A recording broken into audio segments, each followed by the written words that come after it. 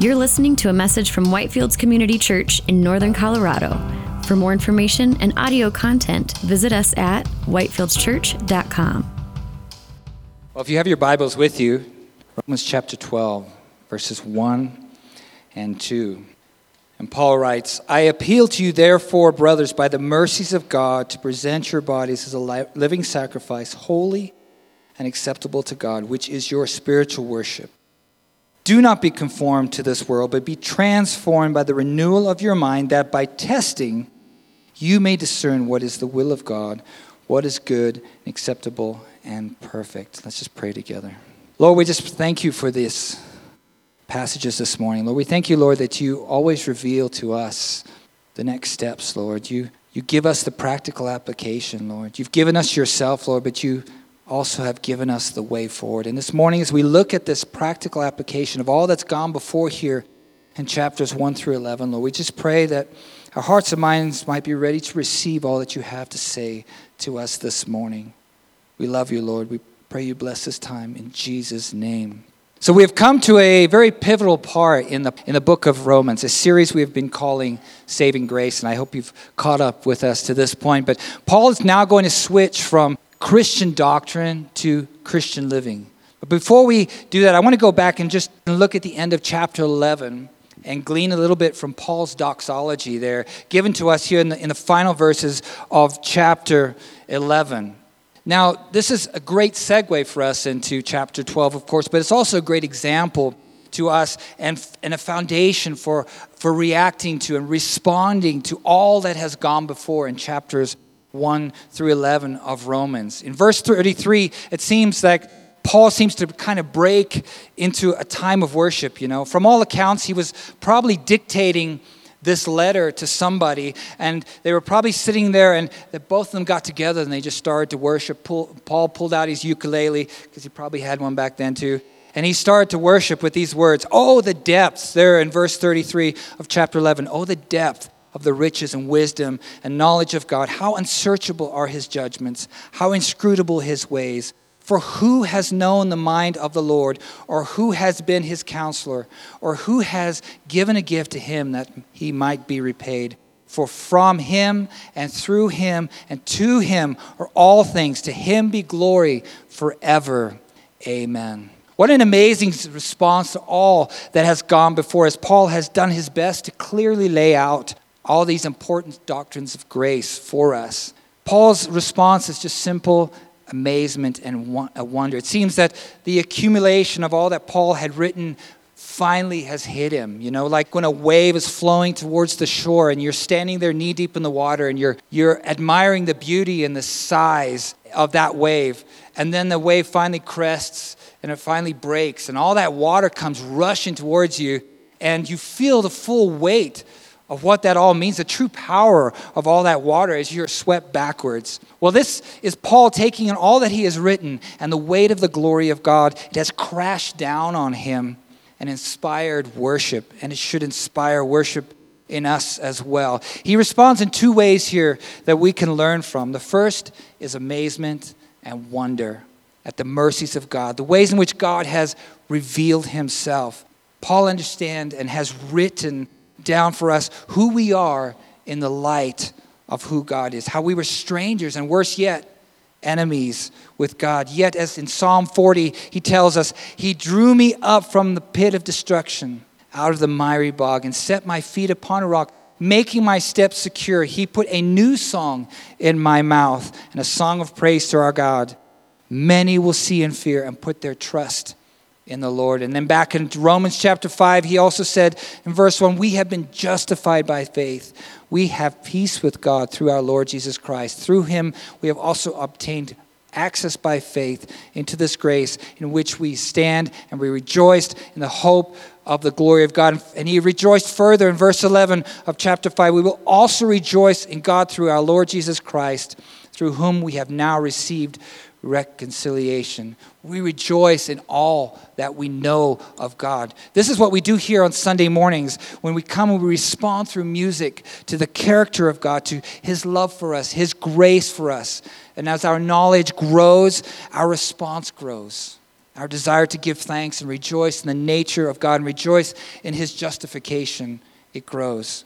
But Paul also responds to what he doesn't know.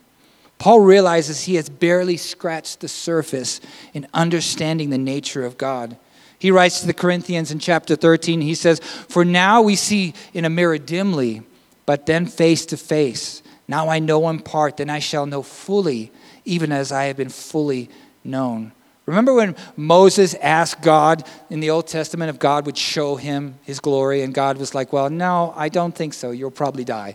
But what I'll do is I'll stick you in this rock, and then I'm going to pass by, and then you're going to get kind of the tail end of my glory." And you know what the result of that was, that Moses' face shone so brightly they had to put a veil over it, and the people were afraid of him. Just that small taste of the remnant of God's glory was enough to put fear into the people of Israel. But Paul revels in the fact that God is so much bigger than he can comprehend, as we sang this morning, greater than we can imagine, more beautiful than we can fathom. You know when you witness something amazing and marvel at it, yet you're not quite sure, you can't necessarily comprehend how or understand how it works, whether it's a piece of music or it's art or it's a painting or nature or some great feat of strength. You know those talent shows like America's Got Talent or X Factor, and they have these mentalists, or they have these guys who do card tricks, magicians, and they do this thing. You're like, how on earth did they do that? You're like, the judges are like, I can't believe he just pulled that off. And how did he do that? Yet we marvel and we rejoice at the unknown. How did they do that? We marvel and rejoice in the unknown. How much more for God, our Father? God, the one, as Paul says there in verse 36, "For from him and through him and to him are all things. To him be glory forever. Amen." How big is your God this morning? How big is our God? How awesome is our God? I love singing that at the end of the worship through music this morning. So in light of all this that we've studied so far up until this point, how are we now to take all of this and apply it as in our Christian life, in Christian living? In light of chapters 1 through 11, we've been justified by grace alone through faith because of Christ alone. And Paul there starts by telling us in chapter 12, verses 1 and 2, "I appeal to you, therefore, brothers, by the mercies of God, to present your bodies as a living sacrifice, holy and acceptable to God, which is your spiritual worship. Do not be conformed to this world, but be transformed by the renewal of your mind, that by testing you may discern what is the will of God, what is good and acceptable and perfect." Now, chapters 12 through 16 are going to be the outworking of all that has gone before in chapters 1 through 11. This is kind of the apex, the crux of everything that Paul has been moving towards so far in this book. Paul has been laying out these doctrinal principles, but how do we actually apply these principles? How do we apply, like back in chapter 6, verse 11, when Paul wrote, "Even so consider yourselves to be dead to sin, but alive to God in Christ Jesus." But how will this new life then manifest itself? Or when he wrote in chapter 7, verse 6, "We serve in the newness of the Spirit." But what are to be the distinguishing characteristics of this newness of the Spirit, this service that he talks about? What about in chapter 8, verse 3 and 4? "For God has done what the law, weakened by the flesh, could not do, by sending his Son in the likeness of sinful flesh, and for sin, he condemned sin in the flesh, in order that the righteous requirement of the law might be fulfilled in us who walk not according to the flesh, but according to the Spirit." What does walking in the Spirit actually look like? So these two verses that we are looking at, these two verses are the lens through which we view the rest of the book of Romans, and for that matter, our Christian lives. How do we walk according to the Spirit in the newness of life? So in light of this worship session here that Paul just has had at the end of the chapter, he starts with, "I appeal to you, therefore, brothers." Now, if you have a New King James Version, it probably says, "beseech." I beseech you. Or if you have an NIV, "I urge you." Or the New Living Translation says, "I plead with you." You get a sense of what these translations are trying to convey.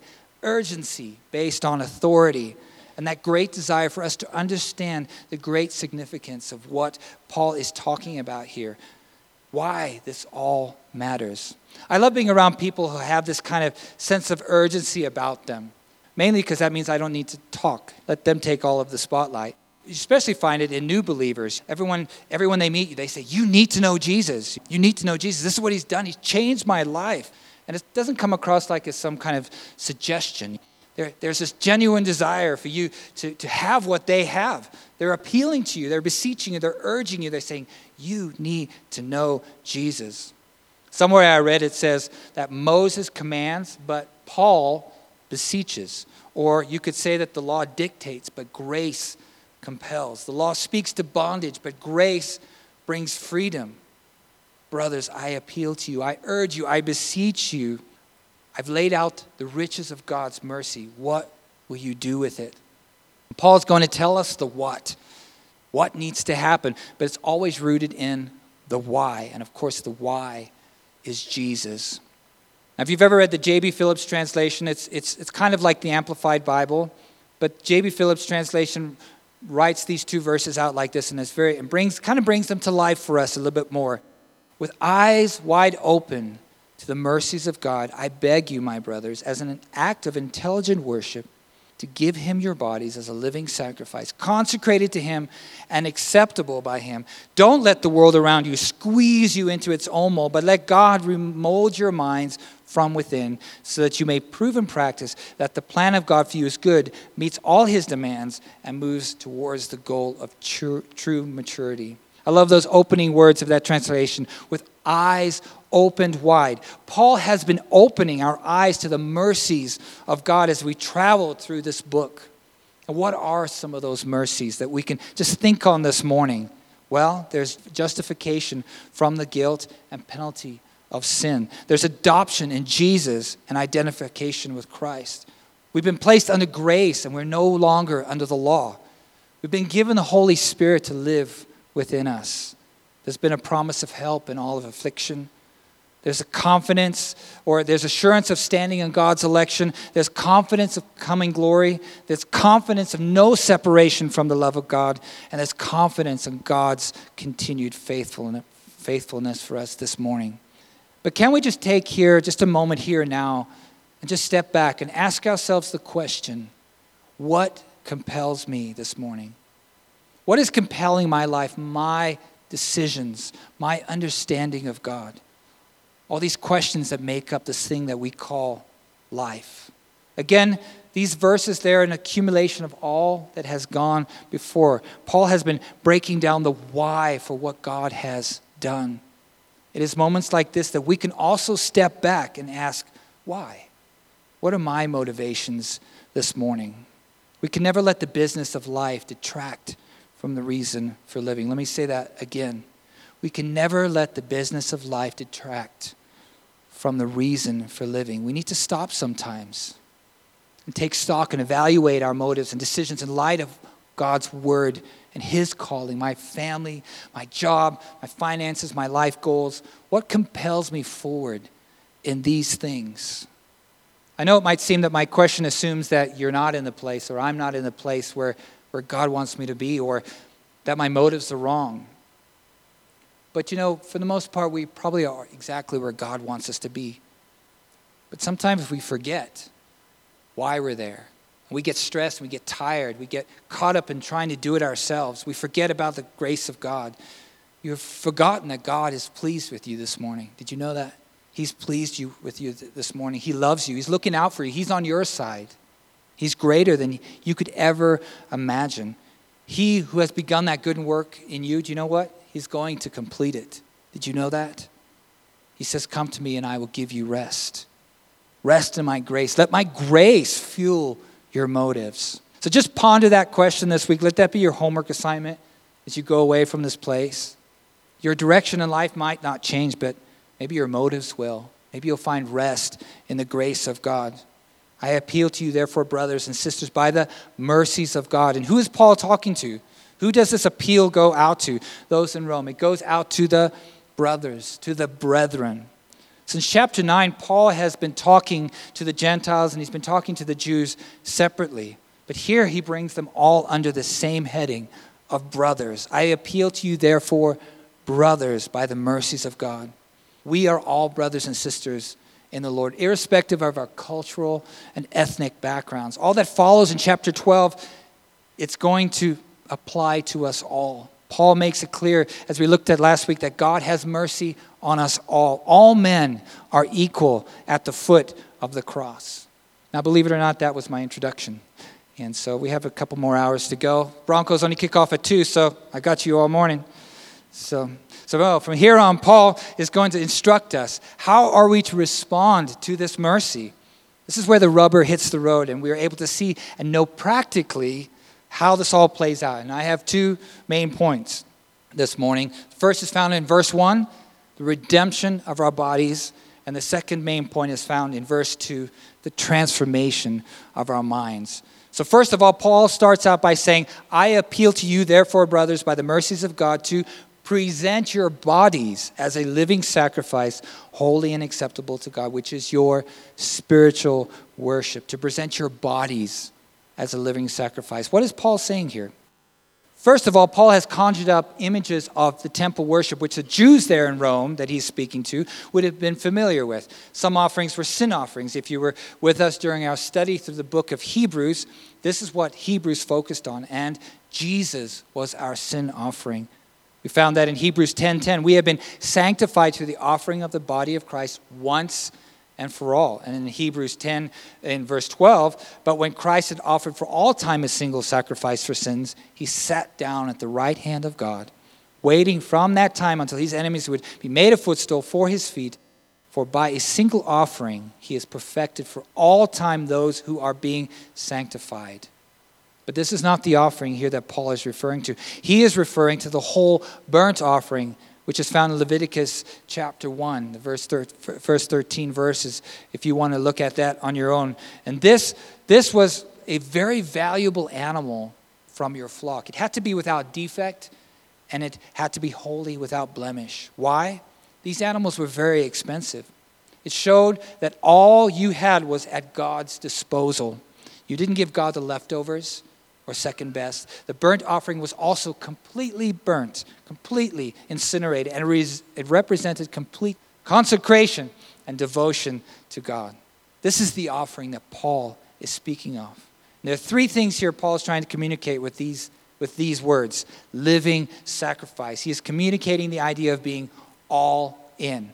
Our response to the grace of God is not partial. The sacrifice is completely consumed, completely burned. All that I am, all my hopes and desires given for the glory of God. Jesus was all in on you and I, and we are to be all in on him. Secondly, the sacrifice is living, which means it is ongoing and voluntary. We choose every day to sacrifice to the will of God. Jesus said in Matthew 16:25, for whoever would save his life will lose it. But whoever loses his life for my sake will find it. Then Paul told the Galatians in chapter 2, I have been crucified with Christ. It's no longer I who live, but Christ who lives in me. And the life I now live in the flesh, I live by the faith in the Son of God who loved me and gave himself for me. We are called daily to pick up our cross and follow him, sacrificing our wills for the perfect will of the Father. Thirdly, and this would have been very strange to the Greeks that he was writing to, we are to present our bodies as a living sacrifice. Now, the Greeks would have been raised on a Platonic kind of thought, which regarded the body more as kind of a nuisance, not to be thought of as important in this lifetime, more of kind of a tomb that the human spirit was imprisoned in. But Paul says, no, Jesus has redeemed your bodies as well, not just the mind, the body as well. Paul's going to speak to the mind in verse 2, but he wants them to know that our bodies are to be given in complete surrender to the Lord. If you look back at Romans chapter 6, verse 12, let not sin therefore reign in your mortal body to make you obey its passions. Do not present your members to sin as instruments for righteousness, but present yourselves to God as those who have been brought from death to life, and your members to God as instruments for righteousness. So you notice that word present that Paul used there. It's the same word used here in verse 1 of chapter 12. As slaves, we presented our bodies to the works of unrighteousness, but as bondservants of Christ this morning, we can now present our bodies to God to be used as instruments of righteousness. Paul writes to the Corinthians in chapter 6 of 1 Corinthians, or do you not know that your body is a temple of the Holy Spirit within you, whom you have from God? You are not your own, for you were bought with a price. So glorify God in your body. We are not our own. And Paul says we are to present our bodies as a living sacrifice, holy and acceptable to God. Holy means to be set apart. We've already looked at that. In sin, our lives were set apart to unrighteousness, but in Christ, we are set apart to good works prepared by God beforehand that we might walk in them. Our hands and our feet set apart to the Lord. Our eyes and our ears set apart to the Lord. Our tongues set apart to the Lord. And this is what is happening when we're all in, totally surrendered as a living sacrifice. It's holy and acceptable to God. In the Old Testament, it would say that the burnt offering and sacrifice had an aroma that was pleasing to God, meaning acceptable to Him. And Ephesians 5:2 uses that same imagery and clarifies it for us as when it says, and walk in love as Christ loved us and gave Himself up for us, a fragrant offering and sacrifice to God. I appeal to you, therefore, brothers, by the mercies of God, to present your bodies as a living sacrifice, holy and acceptable to God, which is your spiritual worship. Now, here it's helpful to have multiple translations because the Greek word here for spiritual is also translated reasonable, rational, or intelligent, and the Greek word for worship is also translated service.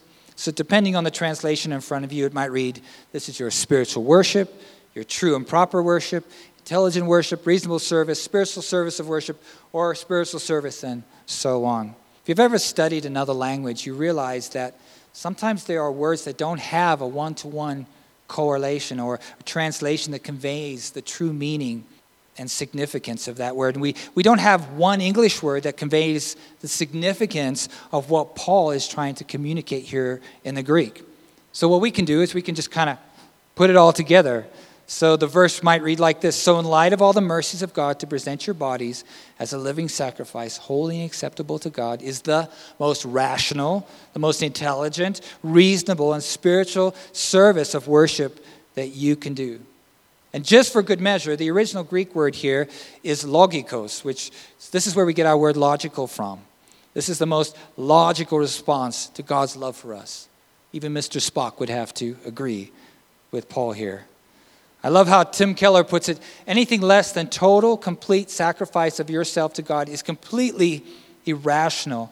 To fail to give ourselves in complete obedience to God is not only offensively morally, it is a failure to think clearly. I'm actually glad here that the translators can't decide what the second word means either, service or worship. Does it mean service or worship? Our reasonable service or our reasonable worship? Because so much of what we call worship today is just mere entertainment. But so much of what we call service is just our efforts to justify our standing before God, to work for our salvation, to work towards the Lord. Worship is so much more than music, and service is so much more than mere deeds. It is all that I am, sold out to God as a daily living sacrifice. Let me quote John Piper on this when he said, let every act of your body in living be an act of worship. That is, let every act of your living body be a demonstration that God is your treasure. Let every act of your living body show that Christ is more precious to you than anything else. Let every act of your living body be a death to all that dishonors Christ. This is true worship. And this brings us to our second point this morning. It's a transformation of our minds. Not only must our bodies be set apart to God in response to His grace, but so must our minds. Paul here in verse 2 gives us the problem and then the solution. Well, the problem is the world is trying to conform us into their image on a daily basis. Or as we read there in that J.B. Phillips translation, it's so rightly put it that the world is trying to squeeze us into their own mold. There's a battle for your mind every single day. There's a battle for your attention and my attention every day. A battle for what you worship and what you will sacrifice your life for. Even our technology, even our smartphones are trying to conform us. They're trying to squeeze us into their mold. Have you ever noticed that when you buy something on Amazon, suddenly there's an advertisement that shows up on Facebook? That's because the algorithms are all designed to do that. You're only seeing what you want to see. My brother, he just retired from Microsoft, and that was his job. He worked in the advertising department for Microsoft, which their whole job is to push advertising towards its users. And so, depending on what you buy or where you go or what political party you follow, you're only going to see those things. You're going to live in a vacuum and an echo chamber. You're only going to see the things that you want to see. You're going to be conformed and squeezed into the image that the world wants you to see. We need to fight against this. But we live in this world and we're exposed to these things every day. How do we fight it? Now, of course, you've probably seen that there's a tension here in this verse when it says, do not be conformed to this world, but be transformed by the renewal of your mind. And I'm going to give you the two sides of the tension. The first is given to us by the Apostle John in 1 John. It says in 1 John chapter 2, do not love the world or the things in the world. If anyone loves the world, the love of the Father is not in him. For all that is in the world, that desires the flesh and the desires the eyes and the pride of life is not from the Father, but is from the world. And the world is passing away along with its desires. But whoever does the will of God abides forever. And then the other side, the tension, Paul writes to the Corinthians in chapter 9, he says, to the weak I became weak, that I might win the weak. I become all things to all people, that by all means I might save some. I do it all for the sake of the gospel, that I may share with them in the blessings. And he also says in chapter 10 of 1 Corinthians, give no offense to Jews or Greeks or to the church of God, just as I try to please everyone in everything I do, not seeking my own advantage, but that of many, but that many may be saved. So Paul says, do not be conformed to this world. But then he says, I become all things to all people. You understand the tension that exists. We live in that tension. We live that. If you're a Christian today, this world is not your own. This world is not your home. You're just passing through. You're a pilgrim. You can try and make it your home, but you will never feel comfortable here. Many of us know this feeling. Some of us, of course, to a greater extent than others. Many of you are praying, Lord, come quickly. I want to go home. This is the tension that we deal with every day. And Jesus understood this tension that we would face living in a world that was not our own. In the world, but not of it. He even prayed, in John 17, that God would not take the disciples and ultimately us out of the world, but that he would protect us from the evil one. This is the key. Satan is trying to distort our worldview any way that he can. Are there things that we should or should not be doing? Of course, the Bible is full of warnings about things that will corrupt you and I. Paul gives a great general rule to us regarding these kind of gray areas or the liberties that we have in Christ. He said in 1 Corinthians chapter 10, all things are lawful, but not all things are helpful. All things are lawful, but not all things build up. Problem is that the world is trying to conform us, and the problem can be compounded by the fact that we are ignorant to these subtle ways that this could be happening, and even a failure to realize this morning that this world is not our own. So what is the solution? Paul writes, do not be conformed to this world, but be transformed by the renewal of your mind. How do we combat the efforts of the world to mold us into their image? Well, we let God mold us into the image of Christ. And this happens by being transformed by the renewal of our minds. The word transformed here means being changed from the inside out. It's not a superficial change, from the inside out. This is the sanctification process. When we were justified freely by his grace through the redemption that is in Christ Jesus, the change was instantaneous. When you and I prayed, Lord, forgive me, I receive your grace, I receive your gift of salvation. In that moment, we were clothed in the righteousness of Christ. But when we looked at Romans 7, if you remember, you know that the sanctification process has begun here on earth, but it's only going to be finished in heaven. As he tells us in Romans 8, this is a great promise, those he has justified, he will also glorify. This transformation happens by the renewal of our minds. And Romans 12 through 16 is going to lay out more detail what this renewal process looks like. But first and foremost, the process takes place as we let the truth of God affect us by reading his word, by meditating on it, thinking through the implications for what it means, and then doing it. Jesus said in John chapter 17, as he prayed for his disciples, he said, sanctify them in truth, in the truth. Your word is truth. Paul wrote to the Ephesians, he said, husbands, love your wives as Christ loved the church and gave himself up for her, that he might sanctify her, having cleansed her by the washing of the water with the word. By daily letting God's word shape your worldview, your mind will be renewed and your life will be transformed. It's part of becoming that living sacrifice every day, setting your mind apart to the things of God, saying, setting my hands and my feet, setting my ears and my eyes, setting my tongue to the things of God. Just like, climbing onto that altar is a choice and saying, Lord, I submit my body to you. The same is true for your mind. And we do this by setting our mind on the things above. And Paul already introduced this idea to us in Romans chapter 8, in verse 5, when he said, for those who live according to the flesh set their minds on the things of the flesh. But those who live according to the Spirit set their minds on the things of the Spirit. For to set the mind on the flesh is death, but to set the mind on the Spirit is life and peace. And Philippians chapter 4 is a great verse, one of those you can stick up on your wall, on your mirror. It's a great tool for the renewing of the mind. Paul says in chapter 4, verse 8, finally, brothers, whatever is true, whatever is honorable, whatever is just, whatever is pure, whatever is lovely, whatever is commendable, if there is any excellence, if there's anything worthy of praise, think about these things. Now turn with me, if you've got your Bibles, I didn't want to put this whole thing up there, but turn with me to Colossians chapter 3. Because Paul is just going to give us a few things that are going to bring this particular point home to us.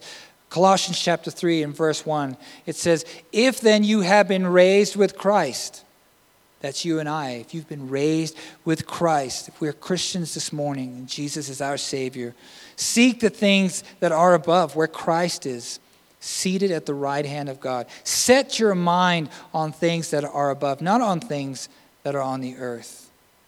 And he goes on in verse 5, he says, put to death, therefore, what is earthly in you, sexual immorality, impurity, passion, evil desire, and covetousness, which is idolatry. And further on down in verse 8, anger, wrath, malice, slander, and obscene talk from your mouth. Do not lie to one another. We're to put things off as we let the word of God renew our minds. We're to put things off. But then Paul goes on, he says, these are the things you're to put on. Being renewed, he says, and put on the new self, which is being renewed in knowledge after the image of its creator. In verse 12, but then put on holy and beloved, compassionate hearts, kindness, humility, meekness, and patience. And he goes on and on. To take off, as we let God's word renew our mind, we're going to find that we're putting things off and we're putting things on. We're meditating on the things of God. We're setting our minds on the things of Christ. I appeal to you, therefore, brothers, by the mercies of God, to present your bodies as a living sacrifice, holy and acceptable to God, which is your spiritual worship.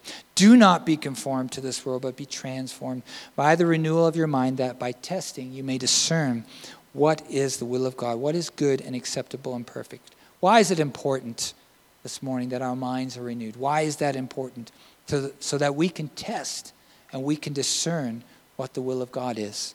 Don't we all want to know what God's will is? That's one of the most asked questions as a Christian. What does God want from me? What does God want from all of these important questions in my life? Paul's going to give us two general principles for knowing the will of God. And we're not going to get into a real deep discussion on the will of God this morning. The time just does not permit. But the first is testing. When we are following God's word to renew our minds and we're putting on the things of God, we'll be able to recognize, test when the world is trying to conform us, when the world is trying to get us to compromise, because the world is trying to get you this morning to compromise. The absolute truth of the word of God is the means by which we can test the motivations of the world around us. The Bible is that benchmark by which we can measure that relativism the world feeds us, where truth is but a feeling today. You can see how easy it is to compromise our Christian lives if our minds are not daily And I emphasize that word daily, being renewed and washed in the Word of God. The second principle is that God's Word reveals to us, of course, His will. God's Word reveals to us His will. As we are being transformed and renewed, we are able to discern what God's perfect will is. What is pleasing and acceptable to Him? You know, so many times, as a pastor, you hear it many times. Someone will come to you and say, oh, I'm going to marry this person. I really love them, but I know they're not a believer. But, God's going to work it out. And I know, this is His will for my life. God's Word says, do not be unequally yoked. I know, of course, that their feelings of love probably are very, very true and very, very real. But it's the exception and not the rule that these relationships, unfortunately, crash and burn. So let God's Word be true. Let God be true and every man a liar. There's so many things that God's Word lays out for us that are clearly, as we let it renew our minds and we meditate on the things of God, we're able to discern the will of God. And one of those verses I love is Psalm 37:4. It's kind of my life verse, and it's kind of what set my whole life direction into becoming a missionary many, many years ago in Hungary. Goes, delight yourself in the Lord, and He will give you the desires of your heart. Delight yourselves in the Lord, and He will give you the desires of your heart. It is a promise with a condition. As we delight ourselves in Him, those desires, our hopes, and our dreams will slowly be conformed to His will and be greater than we can imagine. And I can promise you, having lived, taken God to task with this verse and said, Lord, okay, if I delight myself in you, you fulfill your bargain. And He did, more than I could ever imagine. I got to do things that were beyond my imagination. It's a promise with a condition. But my will was conformed to His perfect will. And His perfect will is what's best for us. I appeal to you, therefore, brothers, by the mercies of God, to present your bodies as a living sacrifice, holy and acceptable to God, which is your spiritual worship. Do not be conformed to this world, but be transformed by the renewal of your mind, that by testing you may discern what is the will of God, what is good and acceptable and perfect. This is where the rubber hits the road. Paul is saying that God does not want a purely inward and abstract worship, but a practical one and a total one, rooted in the finished work of Jesus Christ for us on the cross. We can live an abundant life, an uncompromised life, knowing that this world is not our home, but we're going to live a missional life as pilgrims until Jesus returns. Lord, come quickly. Let us pray. Lord, we're just so grateful for these words that Paul has laid out for us. And Lord, we just are so grateful this morning that you have taken the time to reveal to us who you are. You have taken your time to give us your word, which sets out your perfect will for our lives. And it's a way, Lord, that we can discern and we can test what your will is for us this morning. But most of all, Lord, it leads us to respond in worship. All that has gone before the many years, Jesus, our salvation, the work of grace in our lives, Lord, leads us to worship you in all the practical areas as we submit our arms and our legs and our eyes and our feet and our tongues, Lord, for your service, for righteousness' sake. And Lord, I just pray this morning that there's anybody here that, Lord, they're tired, they're stressed. And Lord, just as we said, that they would just take a step back, say, Lord, what is compelling me this morning? Is it your grace, or is it my desire to somehow please you? Because, Lord, I just pray that you would just impart to their hearts that you are pleased with them this morning. You love them. You want the best for them. Your perfect will for them. And that they would find rest in you this week, Lord. We pray and we give you glory. In Jesus' name, amen. You've been listening to a message from Whitefields Community Church in Northern Colorado. For more information and audio content, visit us at whitefieldschurch.com.